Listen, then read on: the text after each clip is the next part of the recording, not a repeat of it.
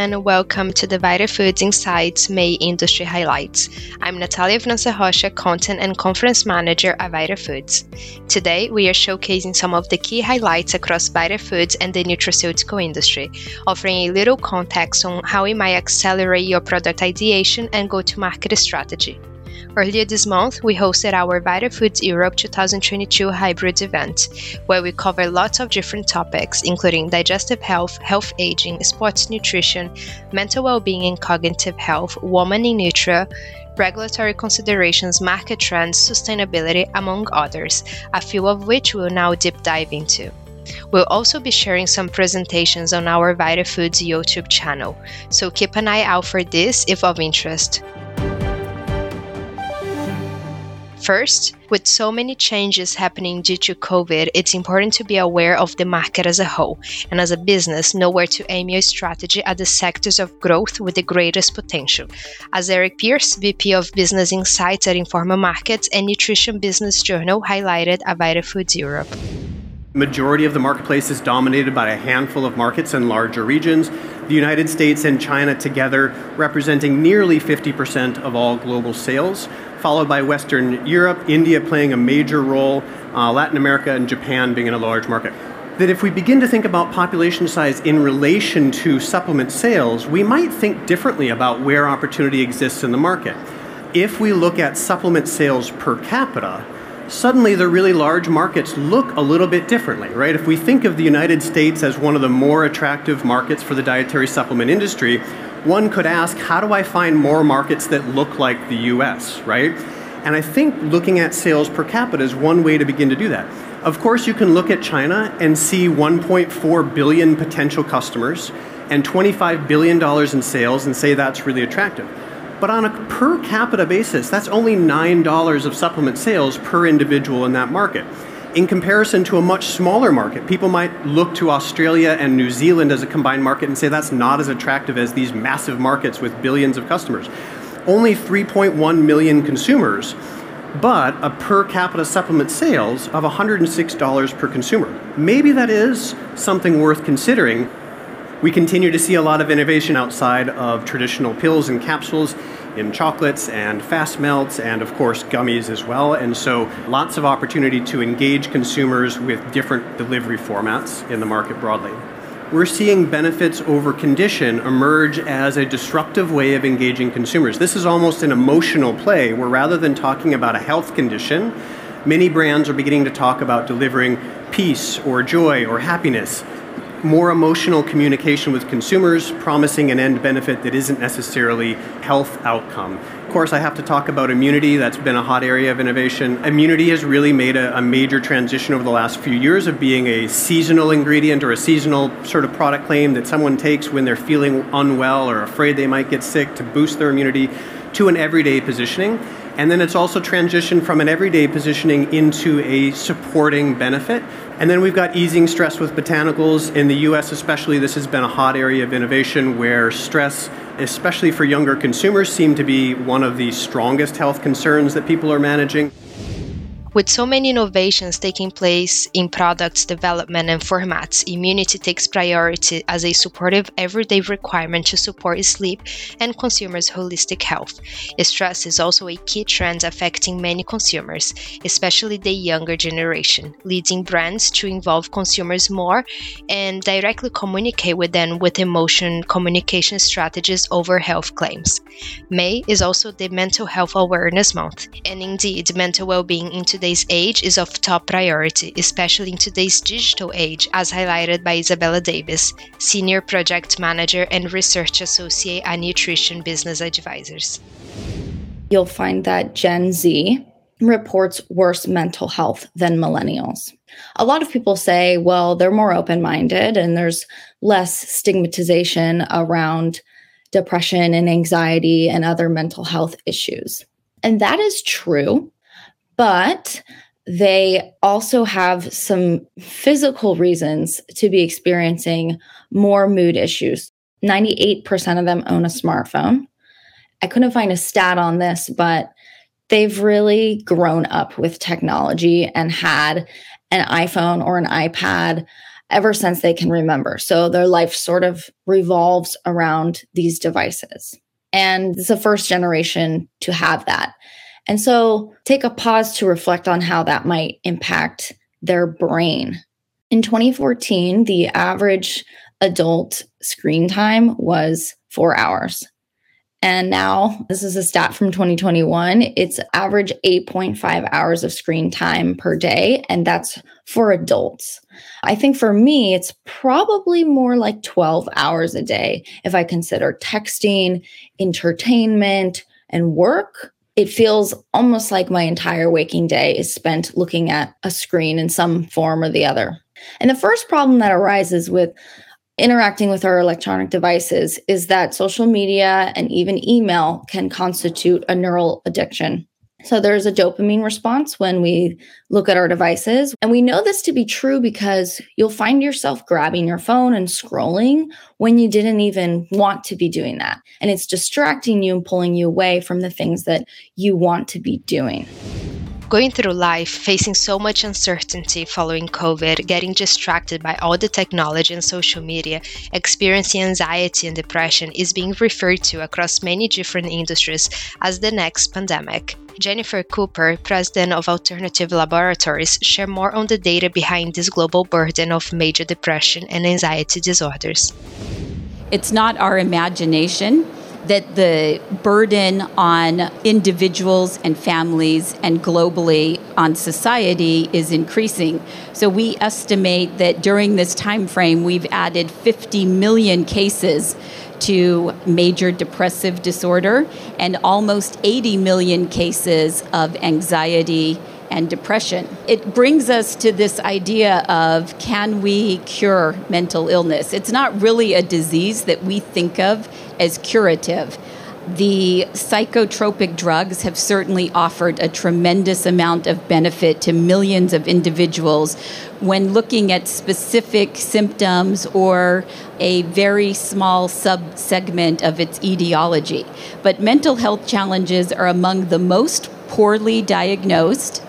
In addition to that, the efficacy of those drugs is incredibly low. The side effects are very high. And to exacerbate all of that, the compliance of patients taking these drugs is very low. The situation, which is mental health experts are describing as a crisis, really needs a revolution in terms of how we look at and manage mental health. And what would a mental health revolution look like? Well, for sure, because the etiology of these diseases is so complex and that it's not just one mitigating factor, for sure we would benefit from a more holistic approach. There's a lot to be said for preventive medicine in this area, complementary medicine and adjunctive therapies, something that's accessible, something that's affordable, something safe. And since this is something that is a challenge throughout the entire lifespan, something that's appropriate throughout our lifespan. Consumers are constantly facing different struggles, whether that's at work, school, or at home. And as Jennifer mentioned, these challenges are faced throughout consumers' entire lifespans. And consumers are now also much more aware of their overall well-being, so brands are being pushed into understanding their consumers into a deeper level so that they can provide them with the optimal solution they seek. And that brings the question of, what does happiness mean to consumers? Martin Oxley from BuzzBack shared insights on their study about understanding happiness among consumers. We studied 400 people in each of the markets here, UK, Brazil, US, and China, to try and see if there was a global commonality, really. Is happiness the same everywhere? Are there similarities, differences? And then also we looked across different age cohorts. What does happiness mean to you? People commonly derive happiness from spending time from others. Eating and drinking is a source of happiness, often, as you know, with others, culture, success. But also, particularly in the UK and the US, which are more individualistic societies than collectivist societies, spending time alone, away from others, can also be a source of happiness. We talk about social media having the lowest scores in terms of driving happiness. But notice that no one really, to any great extent, mentioned health. And I guess you're probably wondering that. And that's because it's linked more with unhappiness. So what can brands do to increase consumers' level of happiness? Every penny counts, really. And this idea of value for money, you can improve my feeling of happiness by making it cheaper. But then there are more involved elements like sustainability, particularly in China or Brazil, this was popping. And we all know there is a say-do gap. But equally, if you can link to purpose, this can be very key. Of course, it's also important for brand owners to consider market access and compliance of well-being and mental health nutraceuticals, a topic Nicolas Carbonell, whose partner at Bird & Bird, speaks more of. Supplementation for health and well-being purposes is in fact an emerging segment from a regulatory perspective, and for that reason it faces a number of particular challenges that need to be considered when developing a new product or preparing the launch of such product. Well, first of all, ingredient suitability. In fact, you need to verify that all ingredients you want to put in your product will be suitable for use, admitted to be used in nutraceuticals in the EU, and of course in the national markets where the product is intended to be placed. Second point you need to look at, product qualification. We are talking about nutraceuticals, and we often say nutraceuticals for food supplements. Well, in fact, the category is slightly broader. Legally speaking, nutraceutical is not defined, but we are talking about food supplements. We are talking about fortified foods in the regulatory framework. We are also talking about other categories that are really at the border with fortified food and food supplements in certain cases.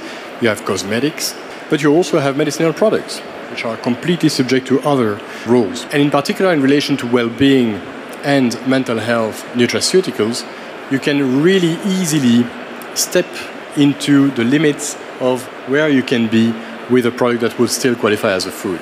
And that's something you need to be aware of and be careful about when you position your product in terms of labeling and commercial communication more generally. Market access requirements will vary in function of the category your product belongs to. But in fact, one of the most pressing challenges that applies to nutraceuticals in the context of mental health and well-being is in fact claims.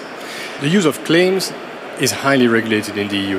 And in a nutshell, the system is based on a positive list, which means that only claims that are authorized previously can be used to communicate about the product or an ingredient. The competent authorities in that case are the Commission, helped by EFSA.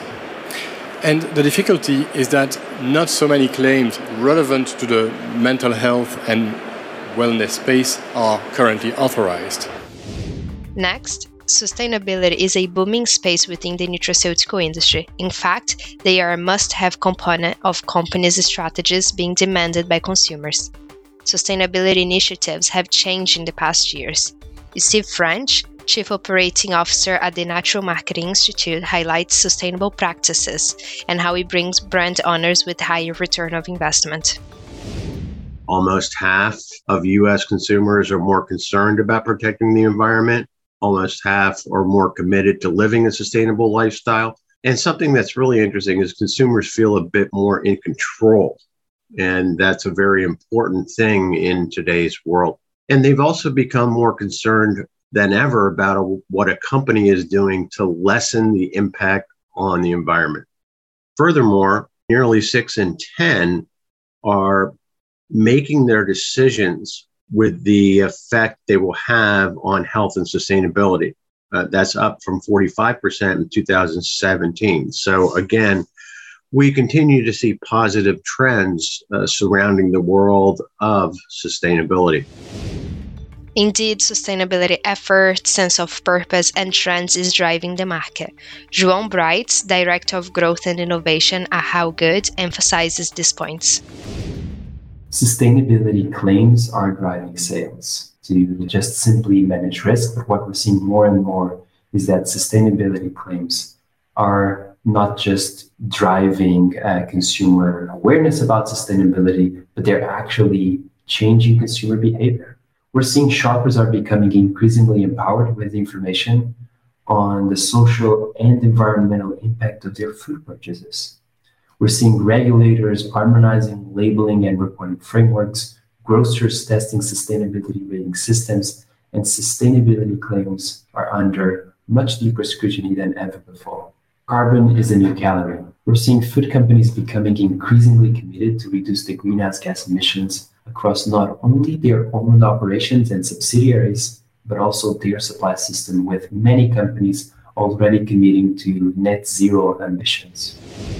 Focusing more on the social aspect of sustainability, gender equality remains an important topic in the nutraceutical industry, which my colleague Heather Granato expands more on. We had a dialogue about this last October and then talked about it in Las Vegas. And then a number of these amazing women who are going to be joining our dialogue and several in the audience said, we really need to talk about this more, but get really active and make this tangible. So excited about the official launch of Women in Nutraceuticals, a new organization serving our industry for the nutraceutical market. Yay, we filed our paperwork and everything, we're legit. You can find more information about the Women in Nutraceuticals organization on the show notes. But let's hear directly from the powerhouse panelists who joined the WIN panel discussion at Vita Foods. Asma Ishaq, CEO at Mudir, Julia Vibi, Managing Director at Red OTC, Inga Aukrust, Co-founder and VP of R&D and Chemistry at Kappa Bioscience, and Sibylle Butchwald-Werner, co-founder and managing director at Vital Solutions. We took a lot of pride about our industry being very progressive in a sense because we're natural products and we affected change in 1994 and we tried to change from a policy standpoint, but it doesn't show when it comes to women in these businesses. And so I think it's because maybe we as an industry believe we are virtuous already by participating in things like alternative medicine or natural ingredients or the fight against GMO. You know, there's so many great causes that we have in our industry, right? That's why we're all here.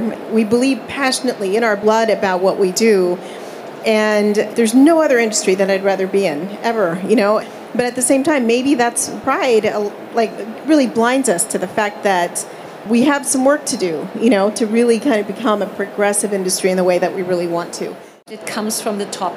So I think it's very important to identify in a company where the problem actually comes from. Why don't we have a more balanced situation?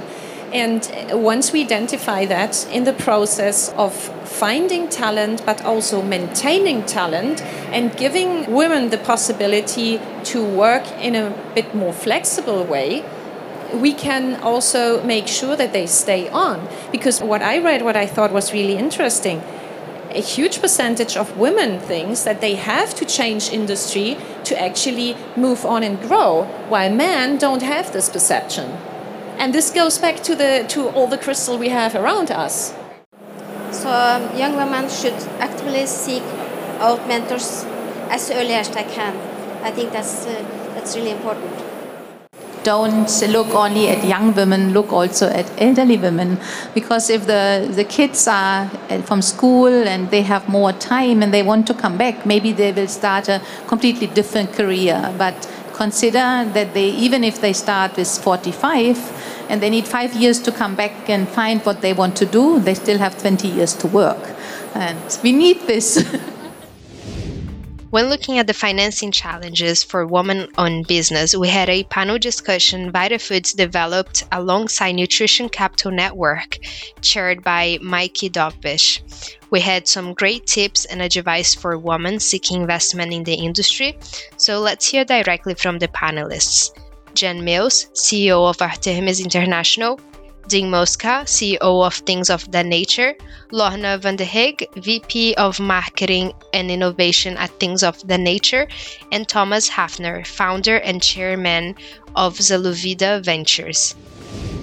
When you think about venture capital and getting investment, most of us know that we're going to jump on some kind of a treadmill and it's going to be fast and hard and the whole thing is to grow and to get bigger and to do it in the next venture. But that may not be what we want. And that's why I said I wanted to address women who are starting businesses now. I want you to stop and think, If you take venture money, and you may need to, because we all, there's a point where we all got to figure out how to pay the bills, right? But if you can avoid doing that, at least for a time, you may well be better off, and you may be a little bit happier and have the kind of business you want. So most of us, we start businesses, we're passionate about something. We want something to happen. We're type A, we're gambling, we know it, we're going crazy, and we think we need to raise money. But if you just stop for a minute and think, why did I start this business? So getting financing doesn't just mean going out and asking people to invest money and giving up equity. Supply and the whole trade financing is another issue that's way too often overlooked. Not only going to your suppliers and telling, here's what I'm doing, here's what I'm working on, can I get 60 days, can I get 90 days, whatever the case may be, I do 30 on this, 60, and then 90. Also your customers, you say a 2% discount, which is expensive money when you analyze it, but 2% on a 40% margin, and if you bring in 200 grand today versus having to go to the bank and get 200 grand for 30, 60, 90 days, that's the kind of financing that you really need, because it's the month-to-month, day-to-day operation, paying payroll and paying your suppliers and waiting for money from customers. That's where the bulk of the money is really needed. And so there is a big opportunity there that often people don't even know about. They just don't even think about. I think that you've got to find a financial partner that is going to love what you're doing as much as you do, and that's going to be there to support you. Because I truly think that's the key, and I think the mentoring is so important. And I had an amazing mentor. Her name was Claire Farr, and she built a business in a market, an allergy-free market. She was the first person. So she was an amazing woman who I could call at any time of the day, who was there to support me, who told me all of her failures and not to do them. Your job is to listen to them and take their knowledge and grow your business the way that you want to. So I think finding a partner that is really excited about your business, who isn't just interested in the money that you're making in your business, it's going to be a lot more fun of a ride. As a European, my gut feeling is, as Europeans themselves are more conservative anyway in terms of presenting their business plans and European attitude towards what in America we call performers, financial plans with a hockey stick, people are going to scrutinize that. People are going to tie me down to those numbers. Whereas, in North America, it's a tapestry of your mind, how you see your business evolving. No one believes those figures are going to come true in the time you say they're going to come true, but they want to see how your business evolves, which is a fundamental difference to how we present these kind of things in Europe. And it is true. I, as a European, raise money in America because they do buy into that dream. They do buy much easier into those things. As you can see, there was a lot of learnings and a great variety of topics covered at VitaFoods Europe 2022. Looking ahead of time, our next VitaFoods Europe will take place in May 2023, so stay tuned for more information coming soon. Thanks again for joining me, and don't forget to check the show notes that will allow you to link to the information discussed in today's podcast. The VitaFoods Insights Industry Highlights podcast happens monthly, so be sure to stay tuned, subscribe, and even suggest to a friend.